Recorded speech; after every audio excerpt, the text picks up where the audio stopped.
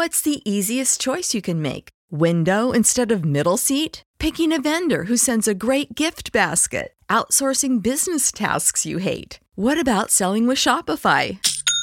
Whether you're selling a little or a lot, Shopify helps you do your thing, however you cha-ching. Shopify is the global commerce platform that helps you sell at every stage of your business. From the launch your online shop stage to the first real-life store stage, all the way to the did we just hit a million orders stage. Shopify's there to help you grow. Whether you're selling scented soap or offering outdoor outfits, Shopify helps you sell. Wherever and whatever you're selling, Shopify's got you covered. Sign up for a $1 per month trial period at shopify.com/try. Go to shopify.com/try now to grow your business, no matter what stage you're in. Shopify.com/try.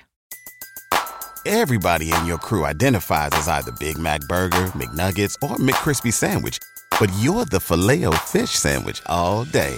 That crispy fish, that savory tartar sauce, that melty cheese, that pillowy bun. Yeah, you get it.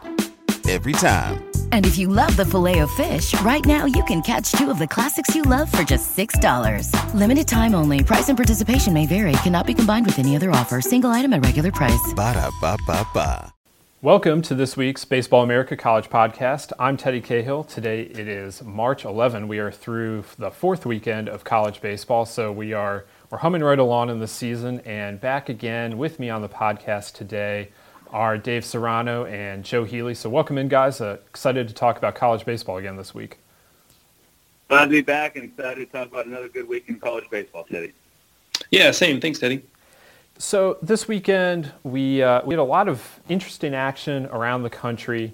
The poll remains somewhat the same. You can check out the top 25 there at baseballamerica.com, and I would encourage you to do so. Vanderbilt remains number 1 this week. Number 2, again, UCLA. Stanford is up to number 3 after a convincing series win against Texas.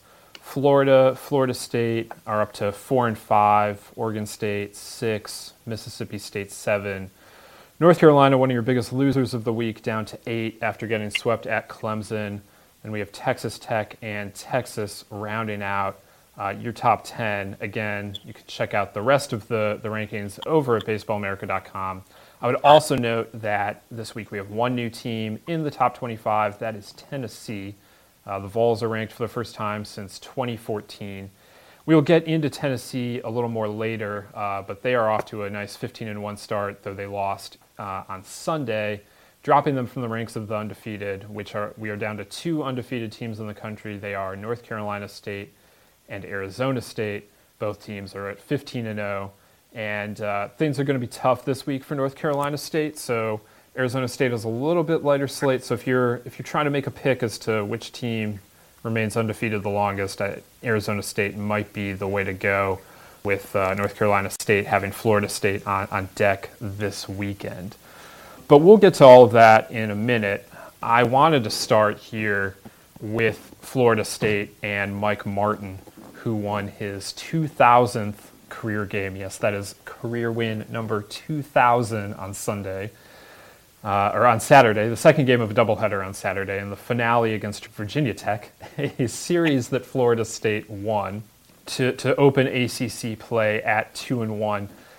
Mike Martin, of course, last year became the winningest coach in college baseball history, passing the great Augie Garrido, and now this year becomes the first coach in any college sport to reach 2,000 wins, which is just a remarkable number. This is his 40th and final season at Florida State. He is averaging just an incredible number of wins, obviously, and has won at least 40 games for the entirety of his career. Never missed a regional. Just a remarkable career that we've talked about a lot. But as he hits this milestone, this very significant milestone, and the last milestone career milestone he will reach in terms of wins, it is worth going over just the remarkable accomplishment that is his career again. But Dave, you've competed against Mike Martin before. What stands out to you about him as a competitor? Well, first and foremost, congratulations to Coach Martin, better known as 11 around the country. His teams were always well prepared. They had good players. They had some great players, but it was never always the best players in the country. But their teams knew how to win, and that probably has something to do with the tradition you talked about, the many years of winning. But the thing I walked away all the time competing against Coach Martin, and it wasn't a lot, was what a genuine, kind man he was. And we could talk about the 2,000 wins and still climbing, but for me, it's the impact that I believe he's had on college baseball. He's had on the people around Florida State, the administration of Florida State, and the players and their families. And he's going to always be remembered for, I don't think anyone will ever break that record and will coach long enough to surpass him and win in the amount of wins. But it's the people that he has touched throughout his life and had an impact on that I think is probably the biggest accolade that he can have. But that's the thing with me, is that he was just he's a genuine man. And I have to stay partial in this, but I think a great ending to the story for college baseball in this 2019 season. And I know, Teddy, it's your preseason pick to win the national championship, but what would be anything and walk away as the winningest coach in all time, and with the hoisting the national championship trophy in his last season? It's kind of like the Atlanta Braves through the years, or the Buffalo Bills through the years in NFL football. People get criticized when they don't win the final game in the national championship or a championship. But I tell you what, looking back over Coach Martin's career, I don't know if one or two national championships would mean more than 40 years of unbelievable consistency of what he has shown for 39 years and now his 40th year. And, they're off to a great start, and I think that 40-plus win is within reach again.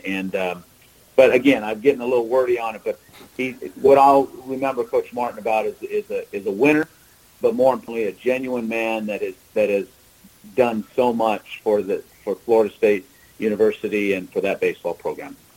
What's remarkable to me, I mean, there are many things that are remarkable to me about Mike Martin, but one of the most remarkable things to me is that there has been no let-up ever. They have always made a regional. They have always won 40 games, and it looks like they're well on their way to doing that again this season in his last year. And that is one of the things that sets him apart from his contemporaries, and why he is the one to reach 2,000 wins, why Augie didn't do it, why some of these other guys didn't do it, because there are a lot of things that have worked in favor for Mike Martin over the years, starting with the fact that he's been the head coach at Florida State for 40 years. But the fact that there's never been any let-up is remarkable. Stanford under Mark Marquess at the end, they missed back-to-back NCAA tournaments before his final season when they were able to get back in. And Augie, as good as it was, the last 4 or 5 years there at Texas were not the same. They were under 500 at one point. And Mike Martin just hasn't had anything like that. Jim Morris, the last 2 years, Miami missed the tournament. And, again, not only has it not happened at the end, it didn't happen in the middle. It's never happened at Florida State. And just that pure consistency is absolutely remarkable to me. And I have a piece coming about this at BaseballAmerica.com this week, just about how unbreakable this record may very well be. But if you look at there are 13 other active coaches who rank currently in the top 50 in career wins. None of them, due to age, is going to make up the gap between them and 2,000 career wins. The closest is Mike Fox, and he needs more than 550 wins. And that he has told me that's not going to happen. He's not shooting for that. But even if you look at some of the coaches that are kind of the next generation behind them, guys like Dan McDonnell or Kevin O'Sullivan, those guys would have to average 40 wins for the next 33 years to reach 2,000 wins. That's basically Mike Martin's career that you're talking about. They've already accomplished so much. They've been head coaches for 10 years, and they still need 33 more years of 40 wins to get there. And I mean, that's just realistically not going to happen for those guys. And well, Teddy, I'd like to add this too, and I should have said this earlier. The other thing that goes unnoticed is where he's located. Mm-hmm. They're in the state of Florida, and being one that's from the state of California, their midweek games are not easy wins all the time. When you're playing Central Florida and South Florida and Miami and Florida, those are tough games. And Florida State has always been in a good conference in the AC. Now they're in the AC. They've been in the ACC. I mean that's not easy to get to 40 wins every year, and I think that's something that probably goes unnoticed a little bit. It is not in a region of the country that you can get this pile of easy wins all the time. The other thing is the amount of times they've gone to the College World Series is that, and they've hosted a lot, and they're well deserving of hosting a lot. But again, those 3 and 4 seeds that a lot of times get sent to their place are good teams that are usually from within their region of the country. So a lot of kudos goes to what he's done. And let's not forget, because I've been an assistant coach and I've had great assistant coaches over my career as a head coach. Kudos to every assistant that's helped him along the way. And I know Coach Martin will be the first one to say that, this isn't all about Coach Martin. This is about the numerous of assistant coaches that he's had over his tenure that have helped him reach this milestone. Joe, do you have, I mean, when we look around sports, it's hard to find anything that's analogous to Florida State's run at all, but do you have anything, does anything spring to mind to you that comes close to this kind of consistent success? No. Back to you guys. No, I mean, that's my honest answer, though, is because what you guys are describing is so unbelievable. And I was trying to do the same mental exercise you were doing, Teddy, where it's like, okay, let me map out the path for a coach to be able to get to 2000 as well. And you can't really do it with any, realistically. And I guess the argument to that is, well, when Mike Martin started at Florida State, you wouldn't have been able to map it out either. It turns out that he was that good at what he does. So yeah, I don't know that I can come up with anything that's even in that realm. Part of it is because baseball is so unique in that you play so many games relative to even basketball. You're playing about twice as many games as college basketball teams do, and so it's just tough to come up with a comparison and to find anyone who could even come close to doing something like what he's accomplished. And you named the ones who were kind of in that neighborhood. I mean, I think Kevin Sullivan's probably the guy that most people would come up with as a guy who could get it done. And, it's just hard to put that level of success on anybody. And it's just kind of a testament to all that he's accomplished, of course. I mean, you talk about how different baseball is just because it has so many more games. And what I was listening to the CBS college basketball podcast last week, and they were talking about how, Carolina and Duke had, we're meeting this weekend, and that they had two of the winningest programs ever, and they both have more than 2,000 wins. There are only 4 college basketball programs that have more than 2,000 wins. Like, I know it's a different sport and everything, but in their history, there are only 4 programs in the country in basketball that have more than 2,000 wins. Mike Martin has more wins than all but 4 college basketball programs, and obviously more than football, because they only play 12 games, and for the longest time didn't even play that many. So 2,000 is just such a big number, and he's just such a big part of Florida State, and it's going to be very strange next year when he's not in their dugout. They play on a field that has his name on it. He's been a part as a player or a head coach or an assistant coach of something like 2/3 of all of Florida State's program history. It's been a remarkable career, and Dave, like you said, I did pick them to win the national championship. I'm riding the sentimental streak a little bit when I do that, but I also think this team's really good. And they got pressed by Virginia Tech this weekend. They needed a walk-off to win on Friday night in kind of crazy fashion, and then they got one hit in the first game of that doubleheader, and then bounced back for a nice, solid series-clinching win. I think we're going to find out a little bit more about the Noles this week. They face a really tough week. They go to Florida on the midweek for the first of their rivalry games, and then they go up to North Carolina State on the weekend. And this week could be a tough week for Florida State. I mean, it will be a tough week. We'll see how they handle it. And this is a big test for a young team. We've talked about Florida State before. There are a lot of freshmen, a lot of sophomores that they're relying on, and they're going to have to show that they've adjusted to their new roles or to college baseball, because this week it's going to come at them in a hurry, I think. Elsewhere in the ACC, we had Clemson sweeping North Carolina. That was a pretty surprising result. North Carolina had come into the year ranked in the top 5 as the ACC favorite and had done nothing to really dissuade us from thinking that to this point. They played really well through the first 3 weekends. Clemson, of course, coming off of a tough series loss against South Carolina in that rivalry series. And they really got it done this weekend against North Carolina. They had 2 walk-off wins and a blowout in the middle to sweep that series. And, it was a kind of a weird series. The first game of Saturday, the first game got postponed due to rain, so they played a doubleheader on Saturday. And in the first game, North Carolina goes into the 9th leading by 1 run, and that turns into a loss on a balk.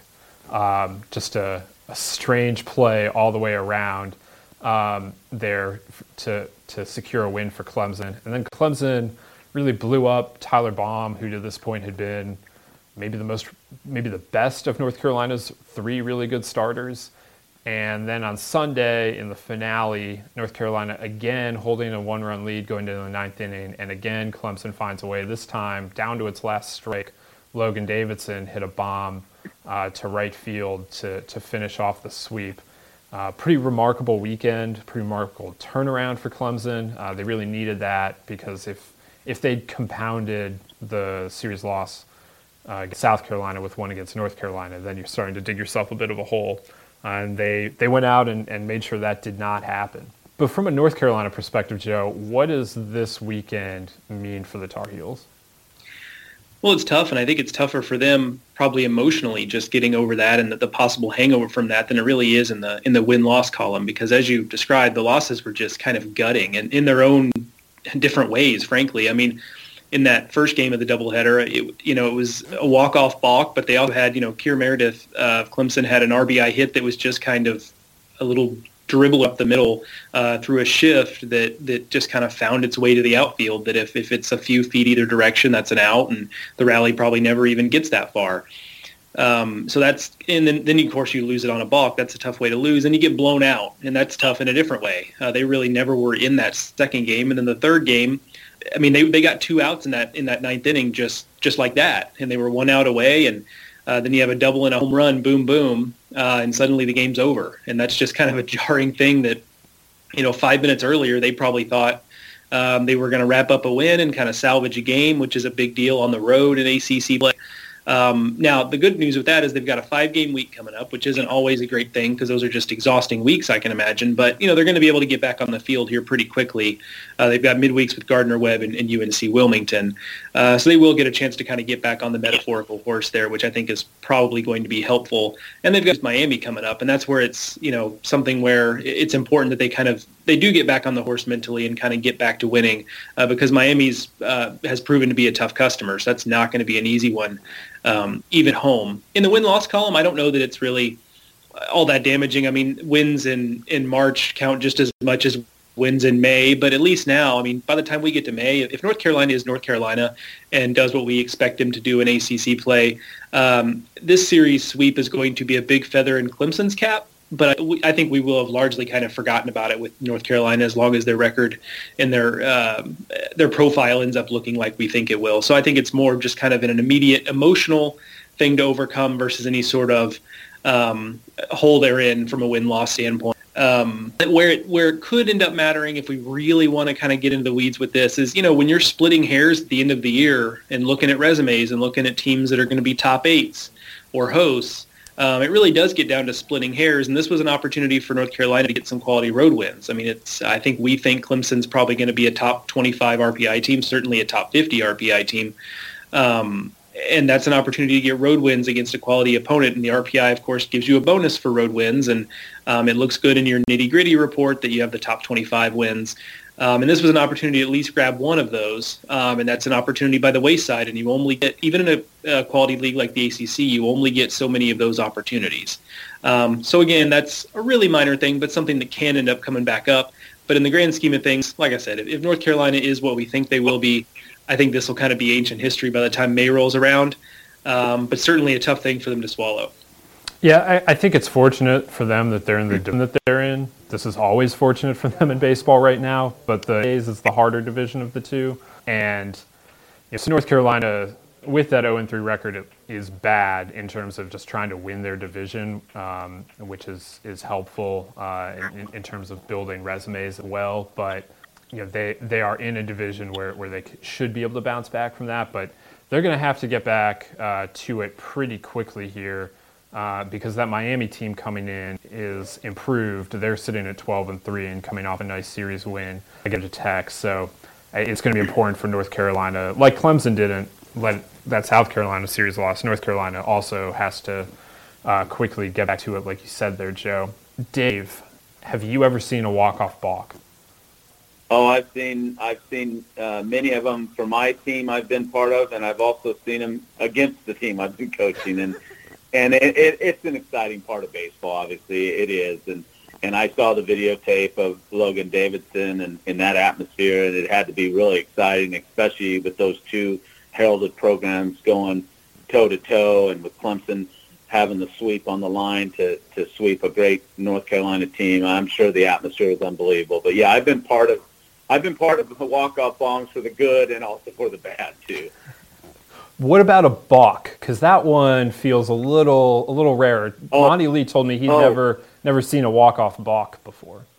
Okay. I misunderstood you. The balk, I have never been part of one, but I've actually sat in and saw one. It was the year I left Cal State Fullerton to take the Irvine job, and we didn't qualify for the regionals in 2005. So I was in attendance for the Fullerton, Arizona State Regional at Fullerton. And actually it was the Super Regional. And in Game 1, there was a balk call, and I know the umpire well. He's out of Tennessee, but I won't mention his name, called the balk on the Arizona State pitcher to leave Arizona State on the field and give Fullerton Game 1 of the Super Regional. And credit to Coach Murphy, who was coaching Arizona State at the time. He could have really have lost it because it's a tough way to lose a game at any time, but it's even more expensive when you're in a Super Regional and you lose Game 1. They came back and beat Fullerton the next two games to go to their first World Series in a long time. We had matched up a lot with Arizona State in regionals and Super Regionals, and we had been lucky enough to beat them quite a few times and knock them out. But I gave a lot of credit to Coach Murphy because he could have really lost his cool, but I think he played it in reverse, and he really played a psychological game on his team, and mentally they came back stronger than ever to win the series. But that was just as a fan sitting in the stands, Teddy, that was tough to take. Even though obviously I was partial to Cal State Fullerton, because I had known a lot of those players, I recruited them, had been in the dugout with Coach Vanderhook and Coach Horton. It was tough to see anybody losing that. And when Joe was talking about that, about the balk and all that, how North Carolina lost, right away my mind went to that game because that's a tough way to lose a game. I fortunately have never been part of one for the good or the bad, but that's a heartbreaker to lose a game that way. Yeah, if you watch the video of the way that game ended against Carolina, Clemson for a second doesn't actually know what's going on. It takes the umpire. The balk play was Joey Lancelotti faked a pickoff to third base with a runner at third base, and you're no longer allowed to do that. That was outlawed this year, and so it takes everyone a second to realize, like, oh, that happened, and oh, he's not allowed to do that. And then the umpires, make the call, and the runner on third, jogs home, and Clemson starts celebrating. But it was, if you contrast that to the video of Logan Davidson's home run on Sunday to win the game, everyone knows from the second Davidson hits the ball, it's gone, and can start the celebrations. It's just a very strange scene, and Monty Lee told me it was kind of an enigmatic way to win a game because at first he wasn't even sure that they were going to call it.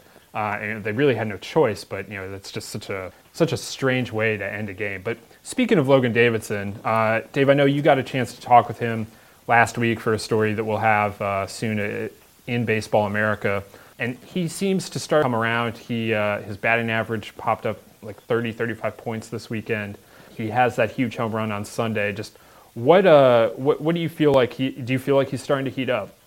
Well, I do, and it was a pleasure talking to him. Well, what an unbelievable young man he is, and it just goes to show why, of all the accolades that he'll continue to get throughout the year, and why Clemson's leaning on him so much to help take them where they want to go.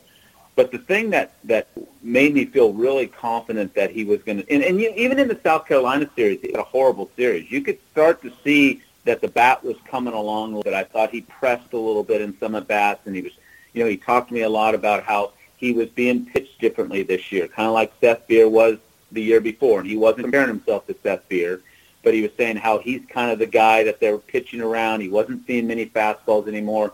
He was having to adjust his approach to seeing more off-speed pitches and not missing his fastball when he got. But, Teddy, the part to me that just knocked me off my socks is we both emphasized it was a small sample size. We had talked about the slow start, and I'll be honest with you, I think the slow start was probably more from the people that were sitting in the stands, the fans, the scouting industry, professional people that are wanting to see this guy as a top pick in the country and wanting to see him come out of the gate quickly. Well, it's 12 games, and that's why you just made a great comment. His average just went up 30 points this weekend. That just goes to show how small the sample size it was after 12 games. But his comment to me was he's not worried about his average because there are so many other ways he can help his team. He could help his team defensively, and that was the first thing that I always look at is when a guy struggles offensively, does he take it to defense? Well, he wasn't. He knew that if he wasn't being the guy that they needed, that he can be the best guy that they can be at the shortstop position defensively. He talked about base stealing. When he did get on base with a walk or somehow getting on base, how he could keep stealing bases, which was going to help his team win. And then the thing was that he said no matter what kind of start he was getting off to, he was just going to continue to be the best teammate and the best team leader that he can be for Clemson baseball. And he reiterated to me that he wasn't hearing the outside chatter. He says, that's what we do at Clemson. We don't listen to the outside chatter. It's just about us. And after that conversation with him and how much he talked about his family and his relationship with his father, Mark, and all that stuff, it just proved to me that this guy was going to break out of his slump. I didn't know it was going to be this weekend, but how he was going to get, and he did have a good weekend besides the walk-off home run, that this guy had his head on right, and he had his tunnel vision of what direction he was going, and he was going to get it turned around. And as you'll see in my piece, Clemson had gotten off to a good start. Now they're off to a really good start at 12 or 13-3 or 12-3. Is when he got hot, what were they going to be able to do then? And it kind of goes to show that with the sweep of North Carolina this weekend. Absolutely. And I think that one thing I should have mentioned about Clemson earlier is that their pitching this weekend was a lot better in terms of the starters. They shuffled their rotation, and a week ago they didn't get anyone pitching past the fourth inning among the starters, and this week everyone pitched into the sixth. And so if they get that starting pitching figured out, and I think this new look rotation has a chance to have that figured out, and they get Logan Davidson going, that team sounds like the scary team that we kind of expected they would be coming into the season. Out west, Stanford and Texas had a top 10 showdown this weekend. We've talked about Stanford and Texas a fair amount before. They're two of the better teams coming out of the gate this season. And so that was going to be a fun series. And Texas took the first game on Thursday night. It was a 4-game deal, Thursday to Sunday. And Texas started with a win, and then Stanford responded by really blowing the doors off the horns the next 3 days there on the farm. And I continue to be very, very impressed with what the Cardinals have done this season. I know that there were some questions about what they would do on the mound, given who that they lost last year in Tristan Beck and Chris Bubich. But that offense really seems like it's heating up. They beat a good Texas pitching staff pretty good those last 3 games. And now as Stanford goes into its finals break, they're rolling. They're the number 1 team in the country, and I think that the first month of the season has been very, they've been one of the most impressive teams to start the year. As they go into their break now, I mean, just what do you guys make of the Cardinal? And I'm personally not concerned about this from Texas' standpoint. They went and won one game. If it's a 3-game series, I don't think anyone would be looking at it that funny. It's just kind of they go 1-3 out at Stanford, and it is a little tougher. But what are your thoughts coming out of this series, Joe? Yeah, just really impressed with Stanford. And I think what's kind of scary about for other teams with what Stanford has done is it really doesn't necessarily feel like we've gotten the best version of Stanford just yet.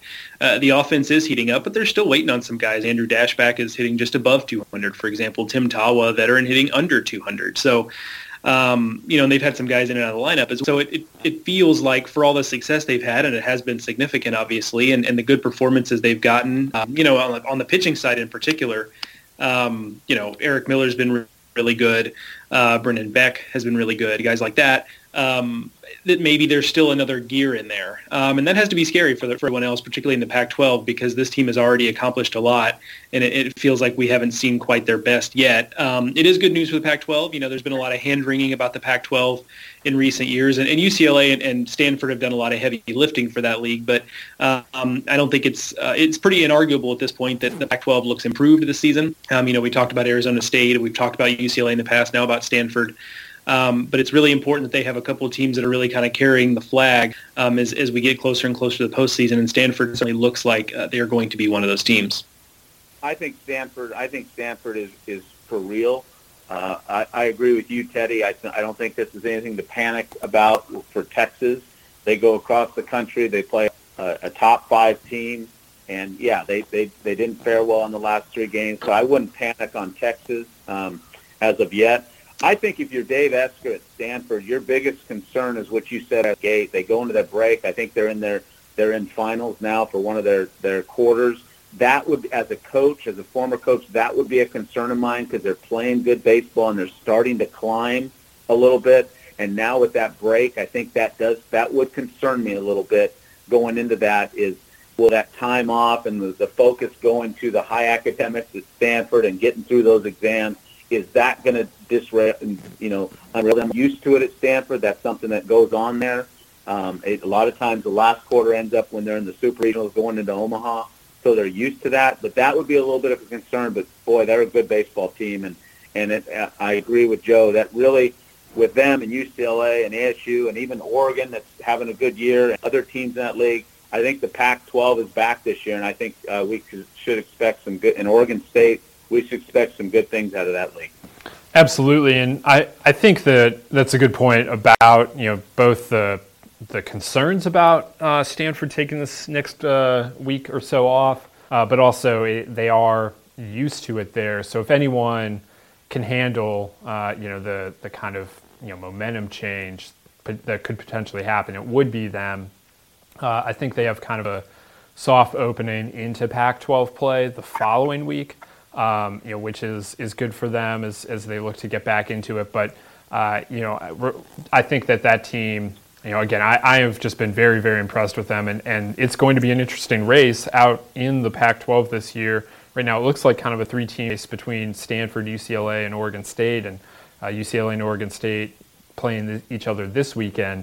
So we'll see what comes of that. But I think that, those 3 teams pick the class of the conference. But I think there is more – beyond, there is more depth beyond just those elite teams. But when you have those elite teams, people are going to perceive your conference a little bit differently because they have 3 teams right now that are, Omaha contenders, pretty firmly Omaha contenders. We mentioned at the top that Tennessee came into the rankings at number 25. Tennessee sitting at 15-1. They've been pretty coming out of the gate, starting 15-0, the best start in program history, I believe. And, then they do lose that finale against Fresno State, but still a very strong start. Dave, I know you've been able to see, you were able to see some of that series this weekend. Just what are your thoughts on Tennessee going into SEC play? Well, I think they really got tested this weekend with what I think is going to end up being a solid Fresno State team. I had a chance to talk to Coach Batesall before the game and before the series, and he really likes this team. Felt that they haven't hit stride yet. They've been playing in bad weather like many teams around the country. He really likes it's an older group. He feels they're going to be offensive. And I think that kind of showed a little bit this weekend. I think Tennessee was finally tested from the other side offensively. I thought Fresno had a good approach. I'm concerned if you're Coach Anderson, who works with the pitchers at Tennessee, is I think the walks went up a little bit more this weekend. And is that due to the fact that Fresno had a little more way offensively? Garrett Allings had another good start on Friday for the Vols, but he got hit around a little bit, gave up some hits, and that's a little bit of kind of been his MO a little bit because he's such a strike thrower and doesn't have unbelievable stuff, but he has good stuff.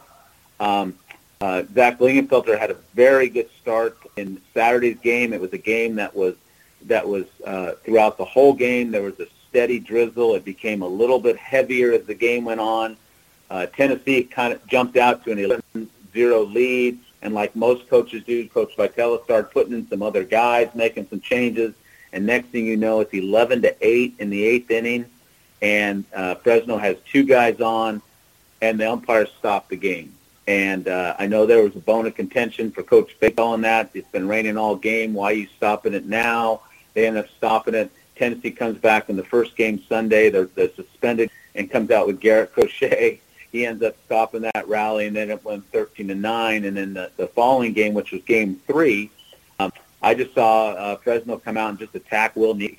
He was a little bit more elevated than I'm used to seeing Will Neely. They had some good approaches to it. It was a back-and-forth game. Fresno jumps out the 4-0 lead, and then Tennessee comes on back to take a 5-4 lead, and then Fresno goes ahead and scores a bunch of unanswered runs to end up winning 10-7. But I think it was a good test for Tennessee going in. They're a good team. I don't think this is any panic button. We all knew that every team that's undefeated will eventually in the game of baseball is going to lose a game, and it's how they handle this now. They go to Auburn, and notoriously the Tennessee program over the years has not handled playing on the Plains very well, so I think this is a big weekend. They go into a place that has Auburn has very good pitching. Their first two starting pitchers are putting up great numbers. But I really, truly, like I've said all year long, I think this is the most suited team going into SEC play than Tennessee's had in many years. And I think more about this team this weekend, and now they'll go back to the drawing board and fix some things as they head into SEC play next weekend. I think Tennessee kind of transitions very nicely into the next subject we wanted to touch on, which is as the ACC and some other conferences got going this last weekend, but most conferences start conference play this weekend. And, I think Tennessee qualifies a little bit as one of the biggest surprises of the season. I know a lot of people thought they'd be improved, but 15-1 is a little more improved than at least I thought they would be. But, Joe, why don't you tell us about a team that has surprised you so far this year? So we're going to talk about the U. A very on-the-radar team, not typically where I go with this, but I have been surprised with them, specifically the way they've been able to step forward offensively. I tend to be sometimes a little bit of a skeptic when you have a team that struggles on one side of the ball, returns a lot of that same core the next year, and then the expectation is that they're just going to improve across the board. While that can be the case, sometimes I'm a little bit dubious of whether or not that should just be expected because a lot would have had to happen for that to be the case. And that's the way I feel about Miami's offense. They've just struggled so much on that ball the last couple of years, and they returned this year a lot of that same core. And so I was just maybe having a hard time fully coming around to the fact that, look, every one of these guys is going to have to be significantly better, or at least good enough this time around for them to be better as a team overall. And that's absolutely what's happened so far. They're hitting over 300 as a team, better than 400 on base percentage. Freddie Zamora has really become a big guy in this offense, leading the way, hitting over 400, had a walk-off home run against Georgia Tech.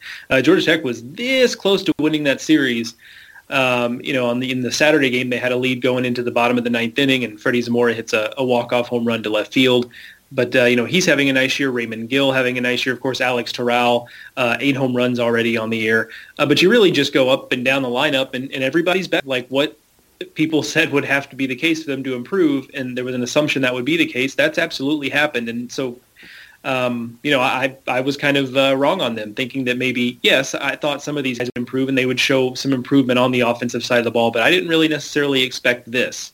They're sitting at 12-3 overall. Obviously, 2 of those losses were in the series to Florida, but I don't even really think of that as a negative on their resume. We talked about it a little bit with the opportunity Carolina had earlier.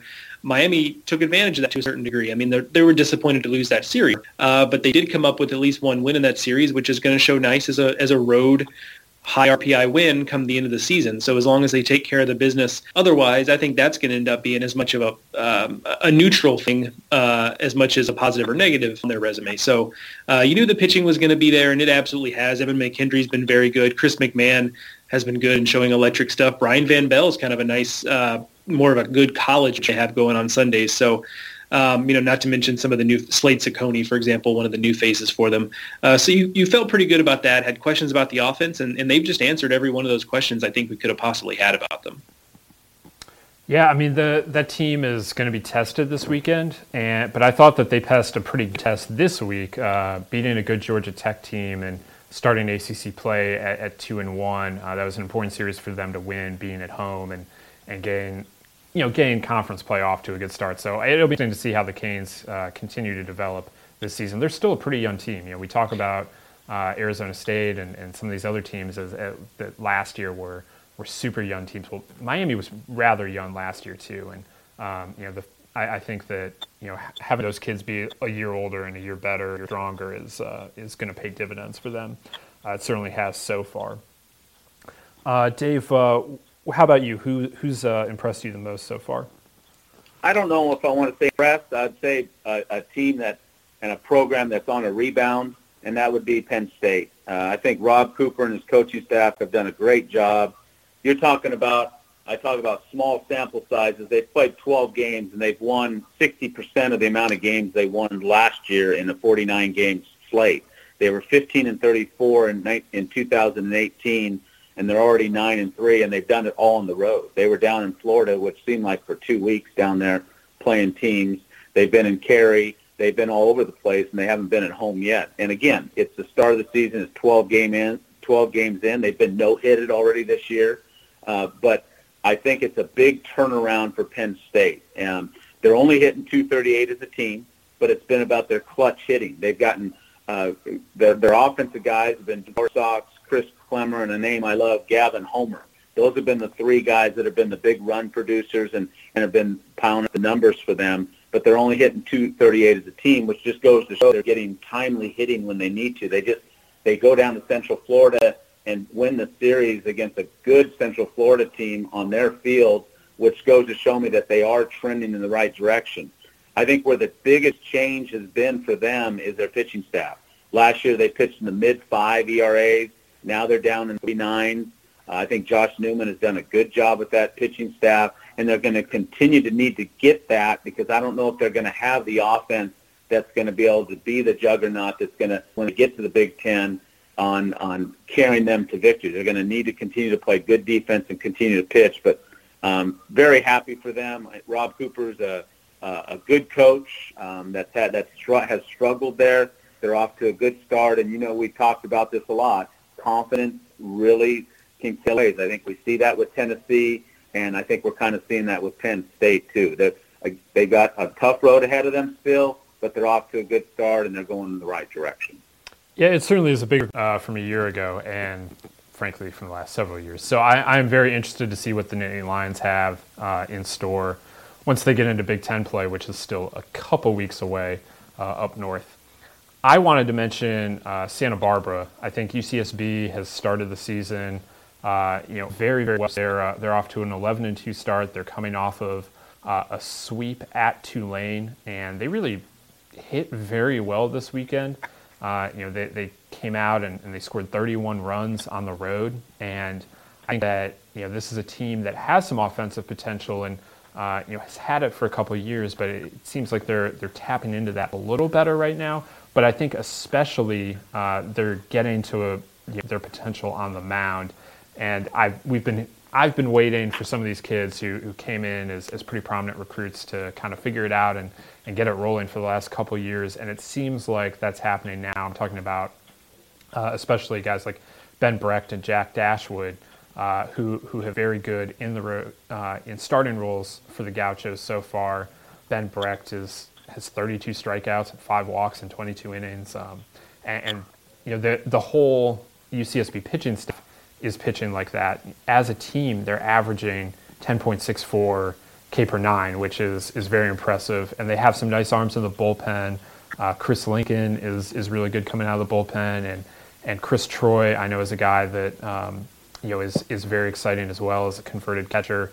And both of those guys have some power arms back there. And so I think if UCSB can continue this offensive surge, I think the pitching is showing right now that it's definitely going to, that they've figured it out, that those kids are ready to go now. And so if this offensive surge continues for UCSB, I think that's a team that can really play at a high level in the Big West.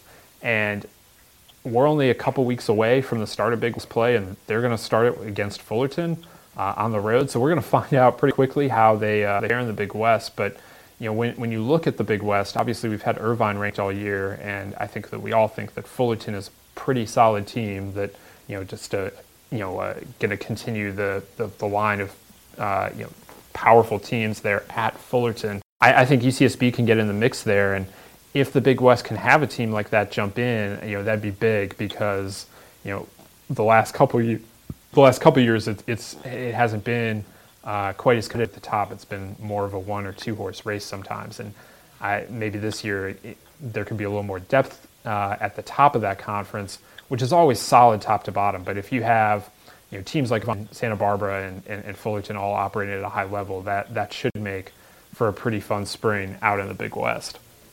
So now, guys, I want to move on to our shout outs. So who do you want to shout out this week, Joe? So a couple things. One is a shout out to what I always describe as homecoming week here in the Midwest, because it feels like teams are finally starting to make their way back home. There's some hardy souls who have tried to play early in the year. Shout out head coach Andy Sawyers in Southeast Missouri State, who played a home series over opening weekend. Had to shovel snow to get it done, but I have a lot of respect for that. They're like, no, we're playing at home this weekend, and we're going to shovel snow to get it done. So I appreciate that. But no, we're getting to the point where a lot of teams up around are starting to come back. A lot of them have their first home series weekend, with many of them starting or having at least one tune-up weekend before they get into conference play.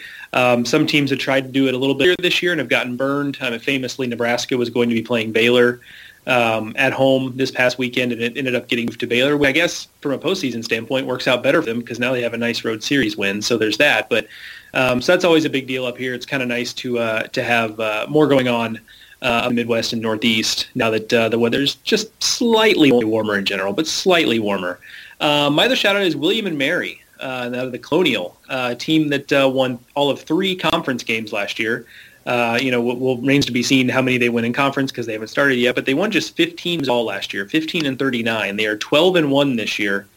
And there's some quality wins on their resume there too. I mean, they have a win over Virginia. They just finished sweeping Campbell, a team that I think we think is pretty talented and could be a player in the Big South. So a quick start for them. And this is a program I think that is probably better than most people recognize. Now they're obviously in the Colonial where all that ends up kind of mattering is the conference tournament, unless it's one of the years when, for instance, UNC Wilmington is pretty good and gets into at-large contention. But for the most part, this is a one-bid league, and so it comes down to how well you play that week in May.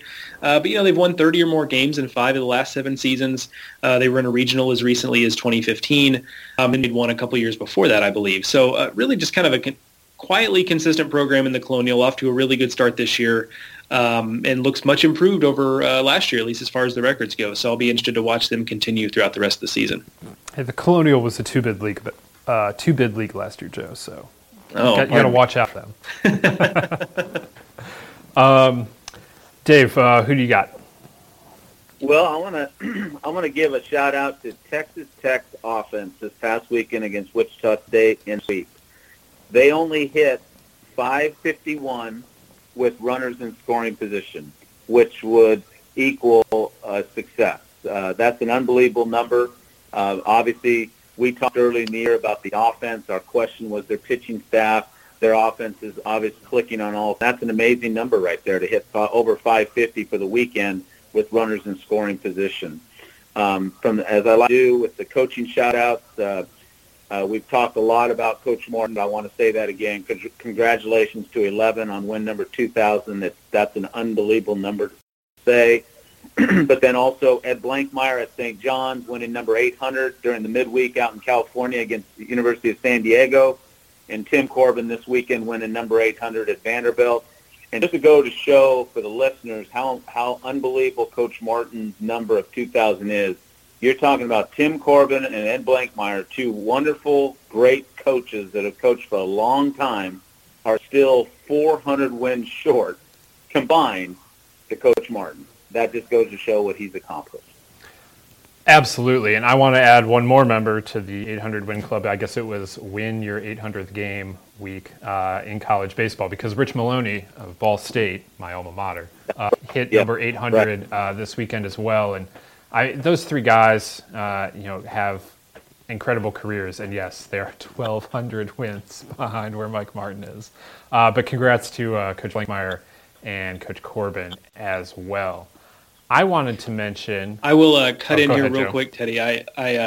I was wildly disrespectful to the Colonial. I have gone back and looked now. They've been a two-bid league 3 of the last 4 years. Obviously, last year it was Northeastern, kind of upsetting the order there and getting postseason of the good year. But yeah, 3 of the last years, Colonial a two-bid league. So my sincere apologies. I mean, it comes off a little snarky, but sincere apologies. I guess I just kind of overlooked that. But between College of Charleston and UNC Wilmington being consistent, and Delaware got in 1 year, so two-bid league more often than not of late. So my apologies to the Colonial.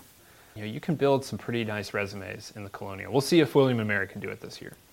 Also wanted to mention Bryant, which is off to a solid start. They have now won back-to-back series against Virginia Tech, and then this weekend, Elon, they beat Kyle Brnovich in the first game, and then George Kirby, also shout out George Kirby, who threw a one-hitter against Bryant.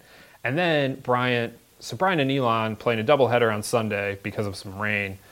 Bryant wins in 16 innings, 6-5, to win a very hard-earned series win at Elon, having to beat a preseason in Kyle Brnovich and then a 16-inning marathon at the back end of a doubleheader on the road. So the Bulldogs, since they got swept at LSU, no shame in that, have really been on a solid here. And this team, I don't think is going to put together the kind of resume that they did 3 years ago in 2016 when they wound up being a 2 seed. But I do think that this is a team that, has some firepower, and, we'll see if they can get themselves into at-large territory if they need. But if they are able to get into regionals, whether it's an at-large or winning the NEC tournament, that's going to be a team that I don't think a lot of other teams are going to want to see show up in their brackets. So I think Bryant, a team to watch up in the Northeast this season.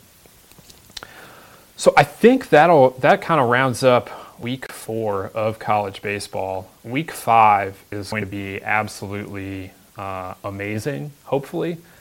We mentioned that conferences are starting to get going this week throughout much of the country, and the Big 12, Pac-12, and SEC all start conference play with a top 10 series.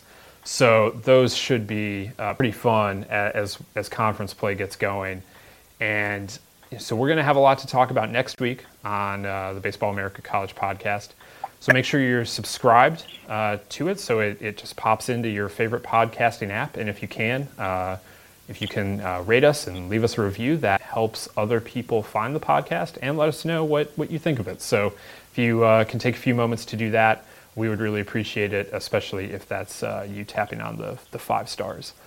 Until next week, when we will be back with that and a new Top 25, make sure to check out all of the content over at baseballamerica.com. It's not just college content. There's also plenty of pro coverage, and this week, Ben Badler's international reviews, which are absolutely invaluable. They are beginning to roll out team by team. He breaks down who all 30 clubs have signed in the international market over the last year. So stuff you can't get anywhere else. So make sure to check that out over at baseballamerica.com. And to follow us on Twitter, I am at Ted Cahill. Joe is Joe @_on_sports, and Dave is @DaveSerrano11. So we'll be back here next week to talk about an exciting start to conference play throughout the country, and hopefully you will join us then. So thank you for listening. Everybody in your crew identifies as either Big Mac Burger, McNuggets, or McCrispy Sandwich. But you're the Filet-O-Fish Sandwich all day. That crispy fish, that savory tartar sauce, that melty cheese, that pillowy bun. Yeah, you get it. Every time. And if you love the Filet-O-Fish, right now you can catch 2 of the classics you love for just $6. Limited time only. Price and participation may vary. Cannot be combined with any other offer. Single item at regular price. Ba-da-ba-ba-ba.